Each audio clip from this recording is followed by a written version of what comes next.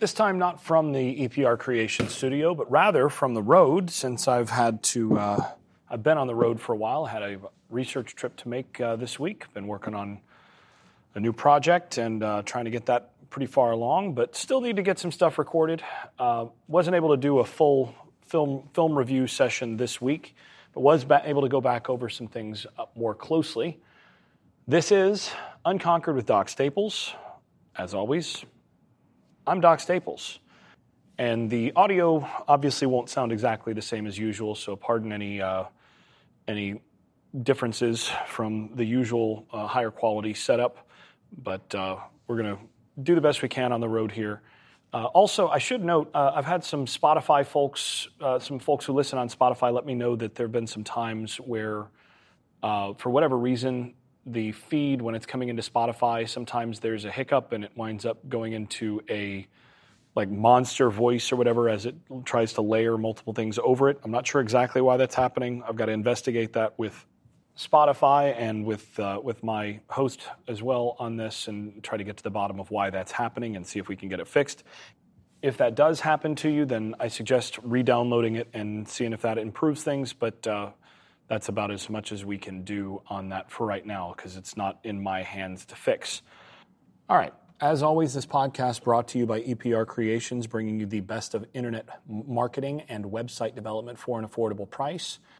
By Louis Marquez of Keller Williams Realty in Jacksonville, Florida, Shenandoah Real Estate in the Research Triangle of North Carolina, Garage Makeovers, the #1 garage remodeling company in South Florida, and by Justin Galloway from Benchmark Mortgage. Get in touch with these folks if you can use their services. Information's all in the show notes. Look, if they're advertising on the Unconquered podcast, first of all, let them know you heard about them from here. But you can trust that these good folks are going to get you the absolute best. They're going to give you their absolute best. I wouldn't stand behind them if I didn't think that.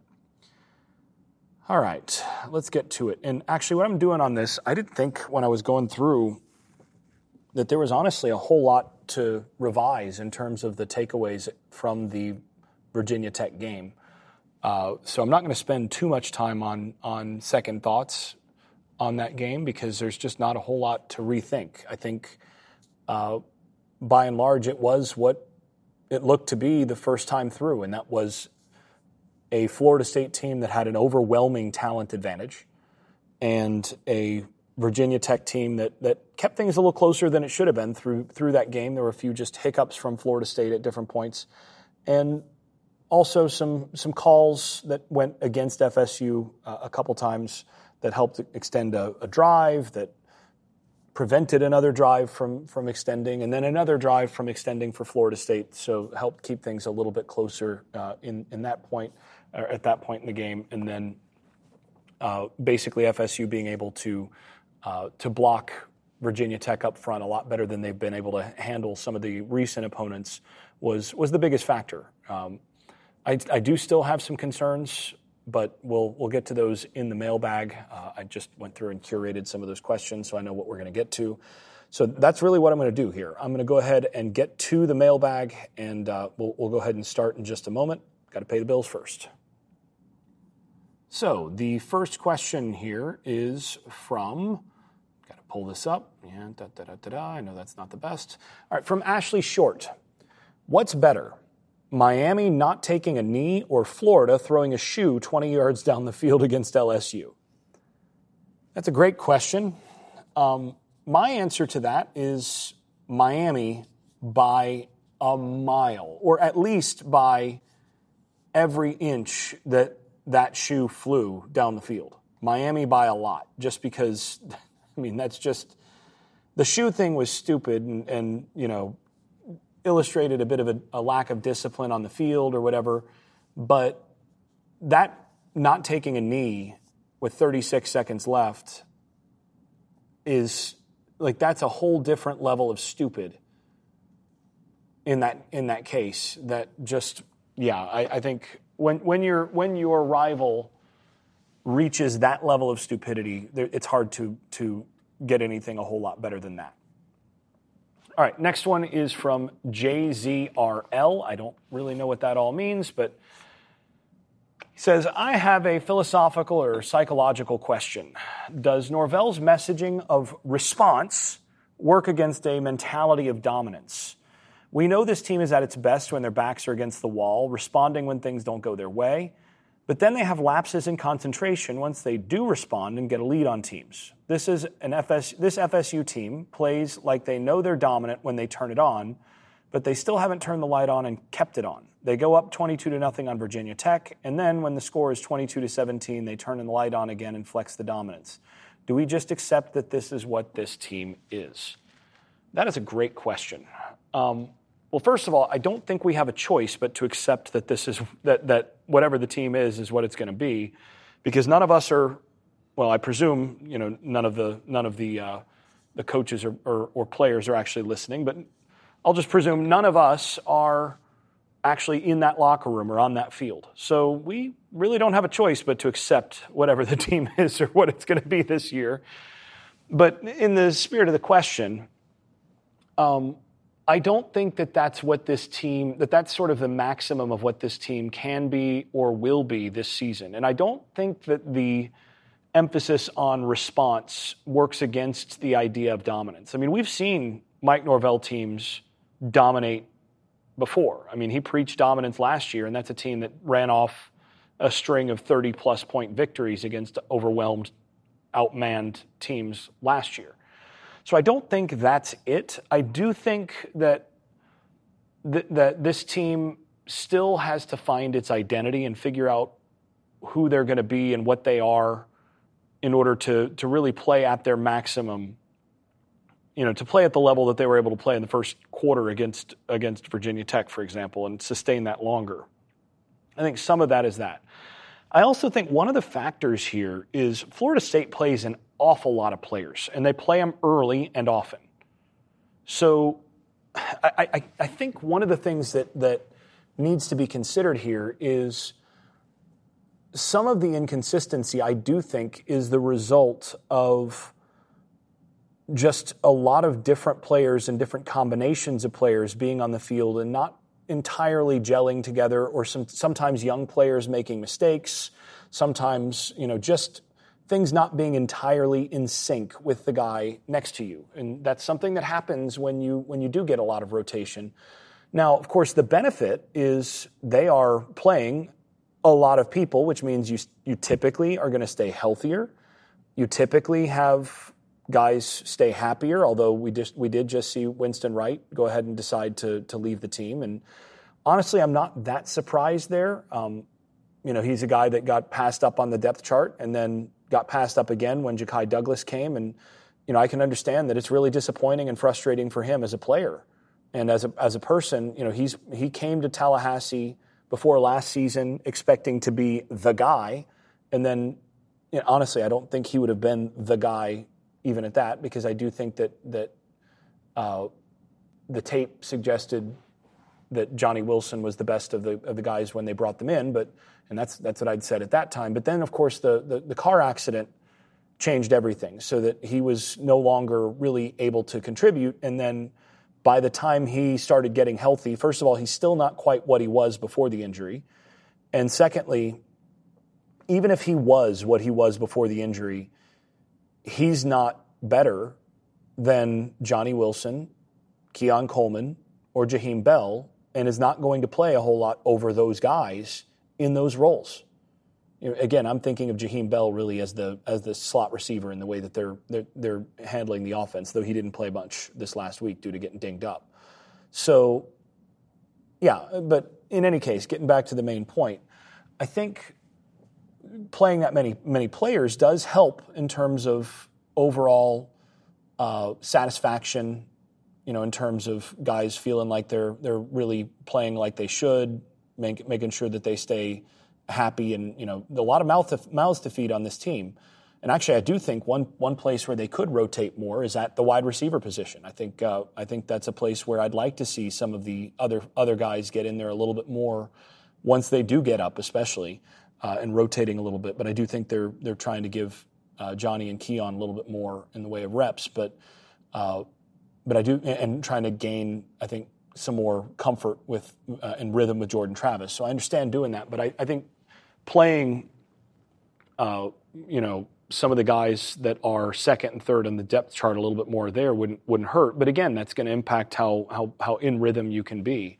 And, they played a lot of combinations on the offensive line, some by necessity due to guys getting dinged up and injured, others just due to rotation.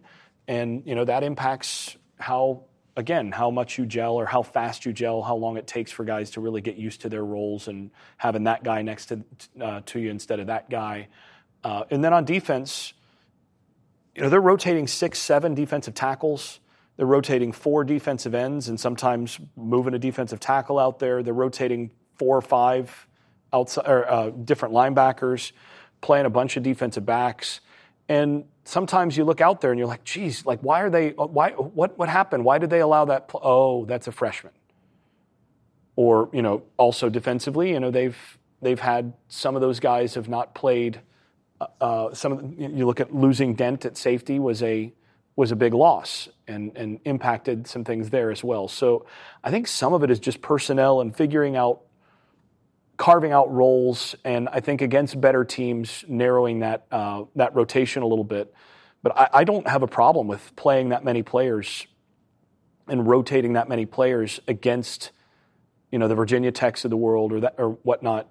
Even earlier, I mean, they were rotating those guys in when they were up 14 or 15, I guess.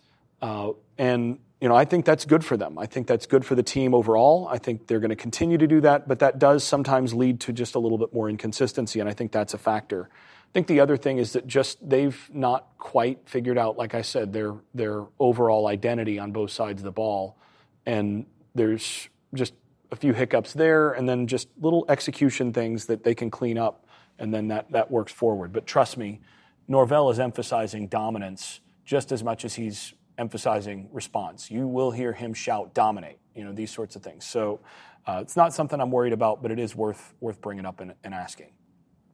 Okay, the next question is from James.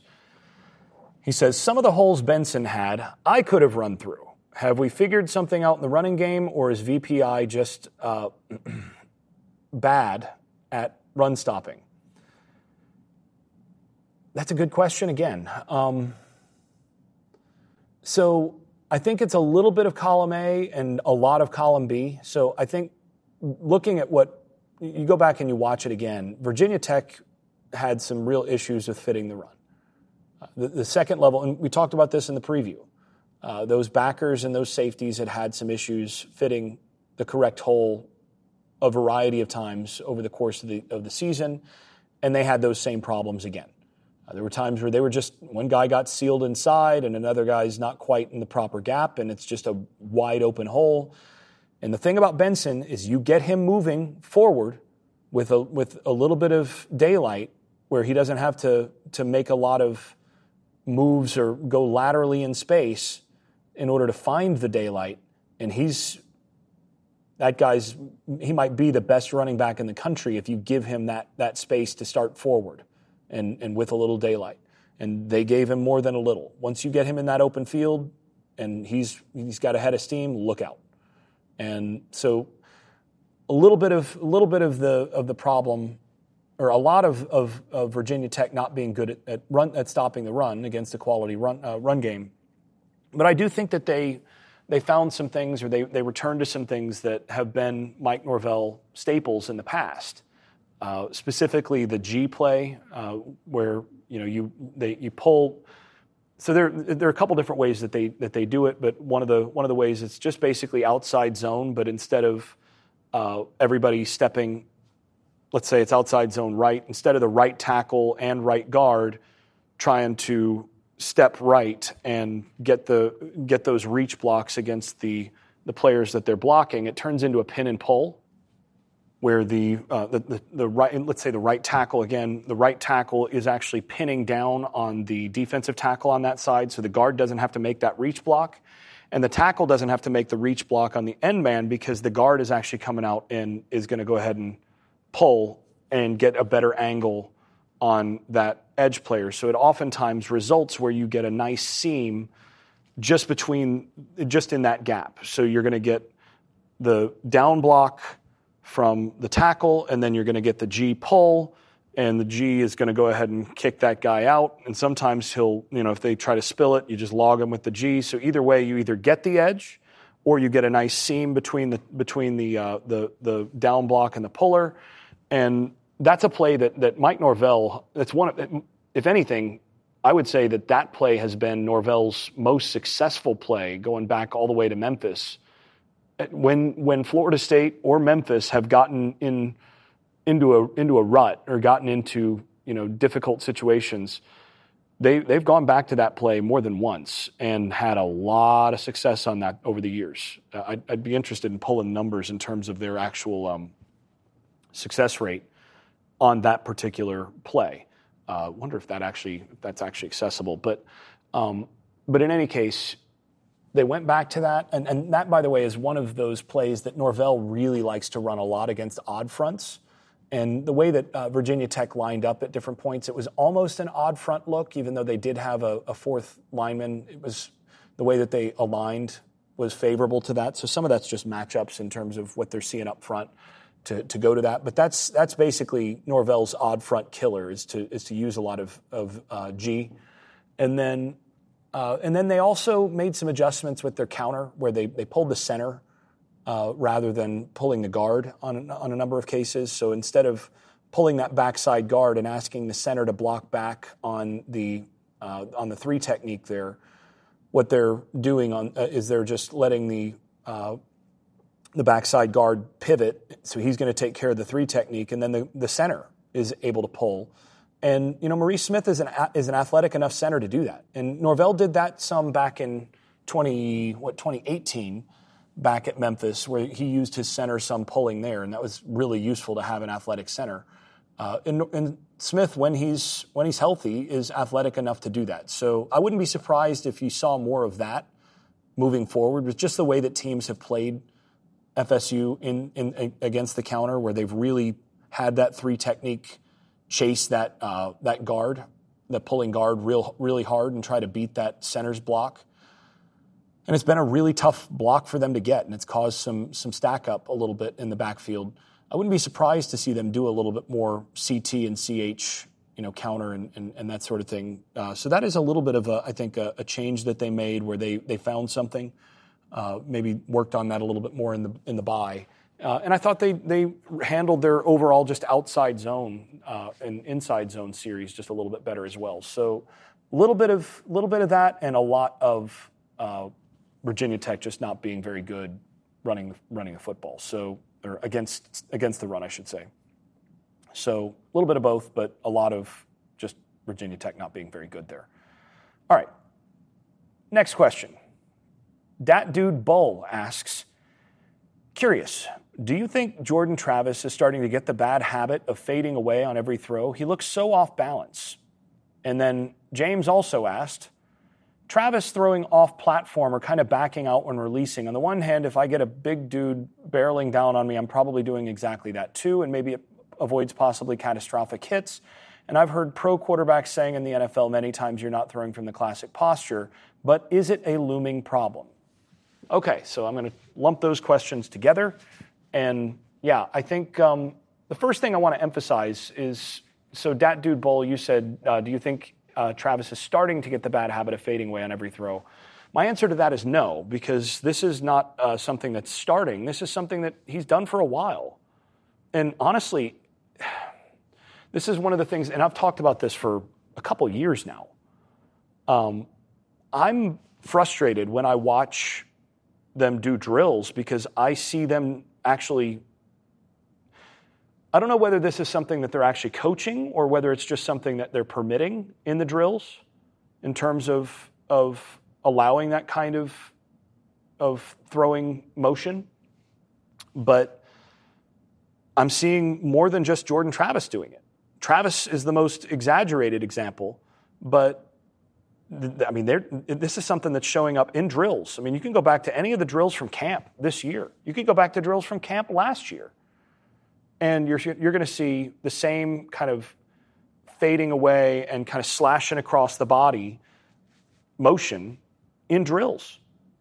And that, to me, is a problem.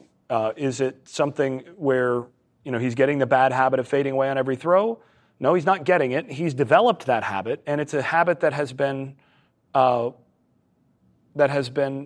only tolerated, but has been cultivated. And there's an old rule in coaching that you get what you tolerate, you get what you allow, and whether this is what they've actually been coaching or, in terms of instruction, or it's just been something that they've been tolerating and allowing to happen in the drills for the last couple of years, this is what it is. And like I said, this has been cultivated, and it's very frustrating to me as someone who has coached throwers a lot that I don't think it's a biomechanically sound way to throw the football. And the truth is, and again, I've been meaning to get I talked about this last year about doing a video where I explain this a little bit more as someone who's coached throwers, that biomechanically speaking, there are a couple flaws there that lead to stereotypical misses and inaccuracy. And I think this week, after this weekend's game, I think I'm going to need to to record that, because I'm getting more questions about this. I'll go ahead and do a recording showing exactly how that works. But there's a combination of factors here, just in brief, that all pair together to result in less than optimal accuracy and also less than optimal velocity. And that is when you have the lead hip open too early, so you're opening before you actually create the torque necessary, and then get the weight sort of rather than working forward through the throw, working more to the side or back, and then you pair that with the arm coming down and across, and then you combine that with the arm not getting fully extended at the elbow and from the shoulder through the elbow all the way to the tips of the fingers, you end up with, it's sort of a triad of bad things in terms of overall biomechanics that tend to result in balls that float a little bit, balls that will sail more often than not, but you're going to get sort of up-down inaccuracies more than anything else. And every so often you'll get one that will kind of work down and work across to the thrower's non-throwing side in terms of those misses. So a right-hander, it's going to go to the left-handed side. You're going to wind up getting that kind of miss. But mostly you're going to get balls that sail or go to the dirt. Because the sequencing has to be just right for it to be accurate, and you're not going to be able to drive the ball down the field the way that you could if you fully extend the arm. And again, it's very similar to short arming it. When you see someone who shoots a basketball and they don't actually finish with the full extension of the arm through the elbow, but just a partial extension of the arm through the elbow, and then just a little bit of the flick with the wrist. That's not as consistent as if you get the full extension through the elbow. And it's a very similar kind of flaw when you see this with a thrower, and they're pairing that with the balance issues and some of those other things. So I do think that's one of the reasons that Jordan Travis has been less accurate overall as a thrower on some things than ideal, not just this year, but last year. There were times where he missed some very accessible throws just because the mechanics weren't 100% rock solid. That does not mean that Jordan Travis is not a very good quarterback. He's really, really good. But I'm criticizing from the standpoint of he could be even better with just a little bit cleaner mechanics on this. Okay, next question. This one is a little bit related. Dino Babers just said Jordan Travis would be the best quarterback Syracuse has played, but they just played Drake May. You've watched them both a lot. Is Travis really better than May? Well, the answer to that, in my opinion, is no. And honestly, look, Travis is really, really good. He is one of the best quarterbacks in the country. And you look at a couple of the key reasons why. One is the threat that he presents with his legs is a huge factor. But the thing that he does best, and the most important thing that Travis has brought to the table for Florida State, is consistent decision-making. This is a guy who has not turned the ball over.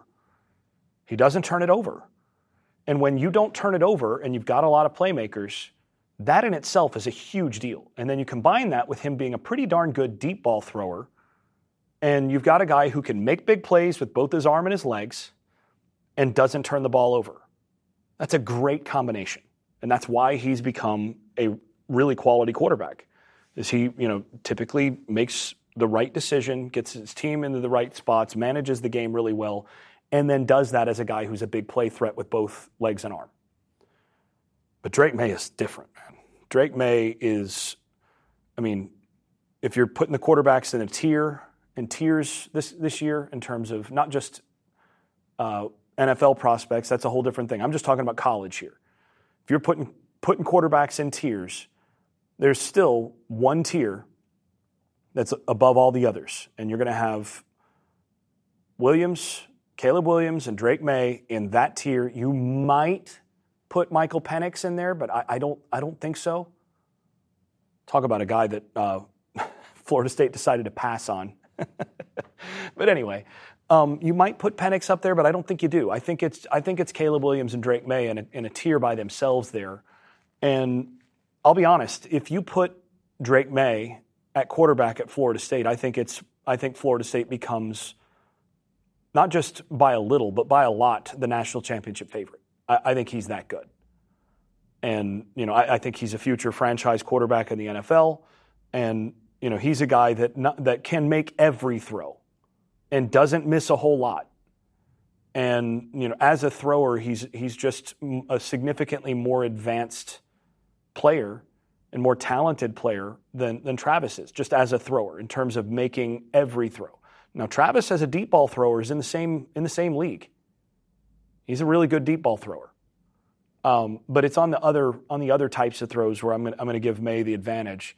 And May, honestly, is about as good a runner on the whole as Travis. He's just not quite as fast when you have to turn on the jets. But May will get you, 25, 30 yards at a chunk once in a while, and really moves well.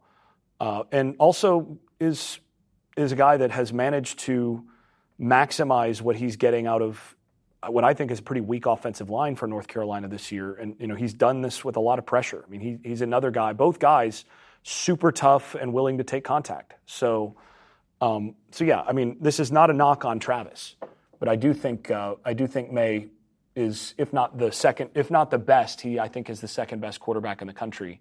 And I think that set is a tier above everybody else. Now, Babers is doing what coaches do. And, the next guy is even better than the guy we just played.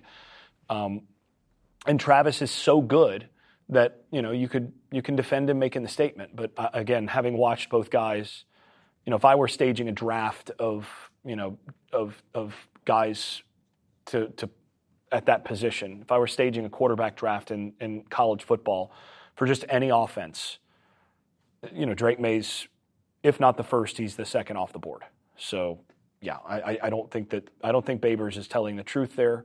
Other thing too is I don't think May's supporting cast is anywhere near as talented, near as good as what Florida State has. They're not as good on the offensive line. They're not as good at wide receiver. They're not nearly as good at running back. And I don't think they're even as good at tight end, which is maybe their strongest position as a whole. They're a little deeper maybe, but Morlock and Bell I think are at least as good as North Carolina's tight ends. So I think May has a little bit less to work with, and again has put up crazy numbers this year anyway. All right, next one. This one's from Pensacola. Curious to hear your take on a more favorable matchup for FSU if it comes to that in the ACC championship game. UNC or Louisville. I think either would be highly entertaining for a casual fan. So my take on that is I would prefer, if I'm Florida State, if I'm Mike Norvell, I absolutely prefer to play Louisville over North Carolina in that game. And the reason is real simple. If I can avoid playing a franchise quarterback who could absolutely go nuclear and, get volcanic hot and put up 400 yards on just a series of ridiculous throws and escape the pocket and do all sorts of different things that just you can't defend, then I'm avoiding playing that guy. I think you're better than both teams. I think Florida State is the better team if they play either team. But between the two teams, if I'm Florida State, I feel a lot more comfortable that you can reliably predict kind of the level of play you're going to get from Syracuse, as opposed to the possibility that, Drake May just goes unconscious and, they score enough points to stick with you. Now, the flip side to that is I think Jeff Brom is one of the best offensive minds in the country, and he will scheme you up. He's going to get some guys open. He's going to find ways. I mean, you look at his record in matchups against more highly ranked teams. He's kind of the upset king the last few years, whether at Purdue or this year at Louisville. I mean, he does find ways to basically be a real threat for upsets. So that, if you're going to take the other angle, you feel like you can probably scheme up Gene Chizik and Mac Brown and all of them. You feel maybe more comfortable given your history. I mean, Mac Brown has never beaten Florida State. You feel maybe a little bit better about that one on that side, maybe. But if I'm thinking about that just in terms of the overall matchups, and that includes the coaching staffs, and I think North Carolina's offensive coaching staff this year is actually really good. I would not want to play the possibility of Drake May, because I think if you're North Carolina, Drake May, having that guy gives you a puncher's chance against anyone, because it's possible that regardless of the fact that you're just giving up, that you can't block him or anything else, he's just getting the ball out so fast and so accurately that it doesn't matter. And they've got a couple, with Tez Walker now being eligible, they've got a couple of game breakers outside, and that can get scary. So you try to avoid that team if you can. Now, that doesn't mean that you favor that Florida State should fear either one of them, or that I would favor either one over FSU. But in answer to that question, that's how I'd take it. All right.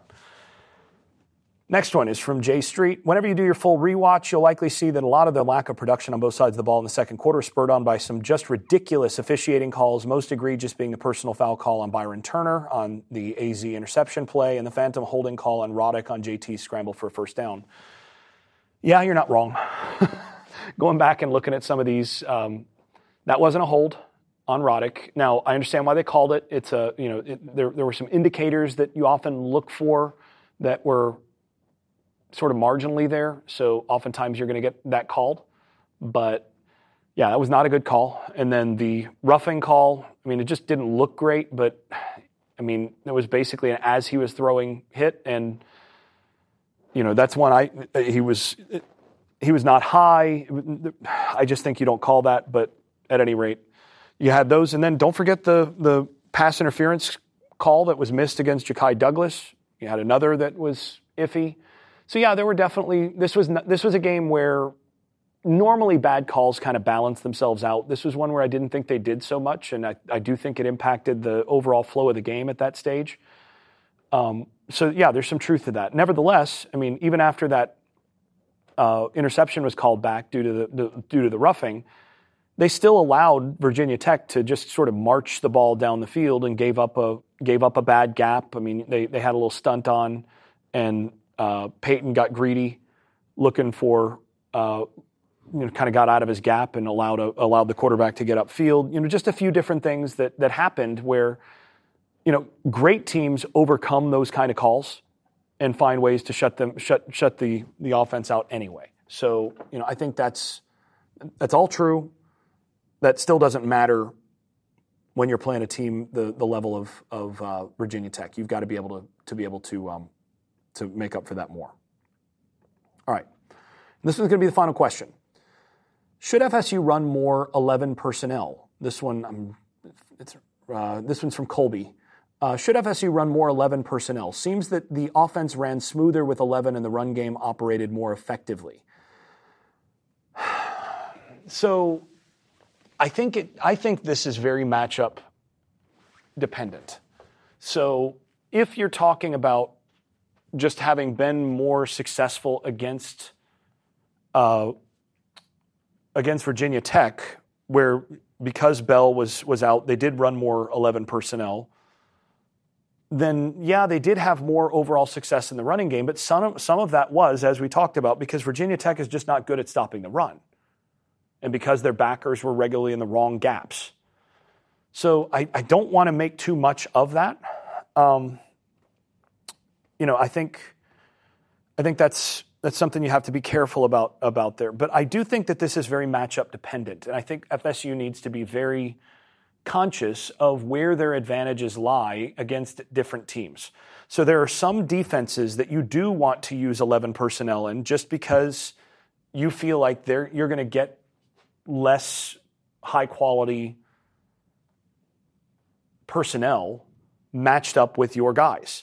So if you feel like their nickel corner who's going to come in and play against, say, Destin Hill or Ja'Kai Douglas in the slot can't stick with those guys in the slot, then maybe you play more 11 personnel.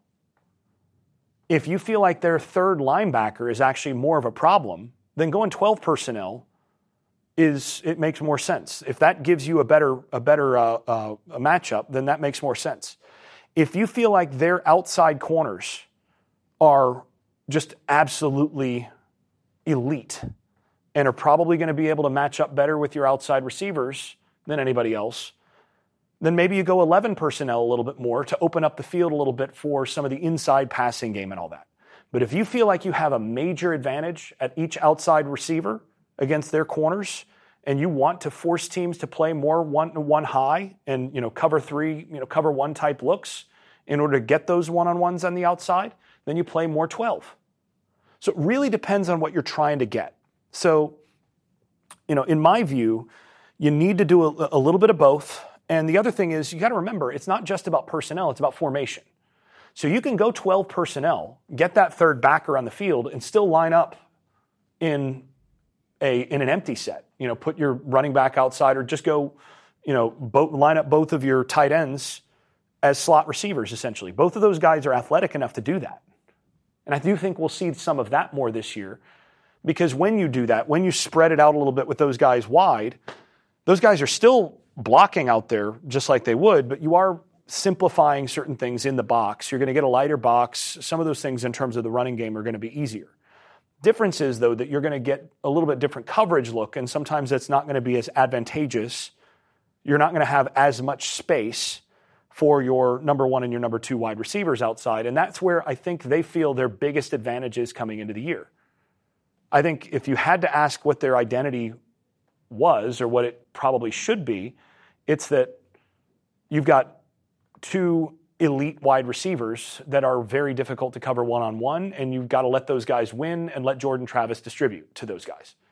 I think that's what they're looking for, and they're trying to get bigger plays out of that than anything else. And then, the run game is kind of complementary out of that.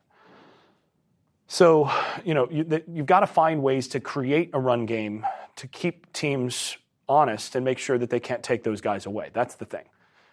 I think with a healthy Bell, you need to keep him on the field a little bit more and just continue to let him do his thing. He does need to be a little more consistent catching the ball than he has been this year, and I think if he is a little bit more consistent, some of those questions go away a little bit. Think about a couple of the drops that he's had.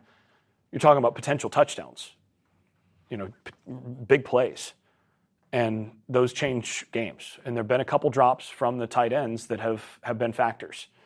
So, yeah, I think this is one where if I'm Mike Norvell, I'm going very matchup oriented, depending on the personnel of the defense that I'm playing against. And I'm using a variety of different formations, whether compressing in order to get the matchups I want out wide, or spreading a little bit so that I can run between the tackles with a little bit lighter box. A variety of different things. I think they need to kind of mix and match a little bit to get the matchups that they want, not just drive to drive, but play in, play out. So answer to that is, I don't know that it needs to be more in terms of of going 11 personnel more often, but I do think they need to use their personnel more selectively, play in, play out, to make sure that they get the matchups and that they use the formations that maximize their benefit on a play in, play out basis. And sometimes that's going to be emptying the box a little bit so they can get some numbers in the running game. Sometimes that's going to be compressing a little bit and letting things stack up in the box so you can get the advantage out wide in the passing game. The latter, though, is going to require that Travis and those receivers really be on the same page and that he be really accurate the whole way through. All right, that'll do it for us here. As always, thanks everybody for listening. This has been Unconquered with Doc Staples. I'm Doc Staples. Thanks for listening. If you've been enjoying this podcast, please leave a 5-star rating over at Apple Podcasts and wherever else you listen to podcasts. Post and repost episodes on social media and tell a friend. And if you haven't left a review in a while, do it again. It really does help the visibility of the podcast. Before we go, I'd also like to thank my advertising partners once more. That's EPR Creations, Louis Marquez of Keller Williams Realty in Jacksonville, Florida, Shenandoah Real Estate in the Research Triangle of North Carolina, Garage Makeovers, the #1 garage remodeling company in South Florida, and Justin Galloway of Benchmark Mortgage, serving Florida, Alabama, Tennessee, and Kentucky. You can also stop by the Unconquered shop at unconqueredpodcast.com, where you can buy stickers, pins, magnets, t-shirts, and other swag. And thanks also to all those supporters over at Patreon, where I post video analysis and field questions for the podcast.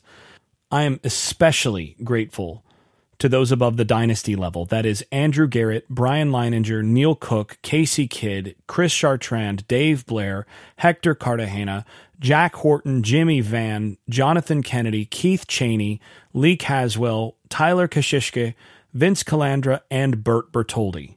You all are far more generous than I deserve. I'm really grateful. Thanks to you all. This has been Unconquered with Doc Staples. I'm your host, Jason Staples. Thanks for listening and thanks for your support. I made this.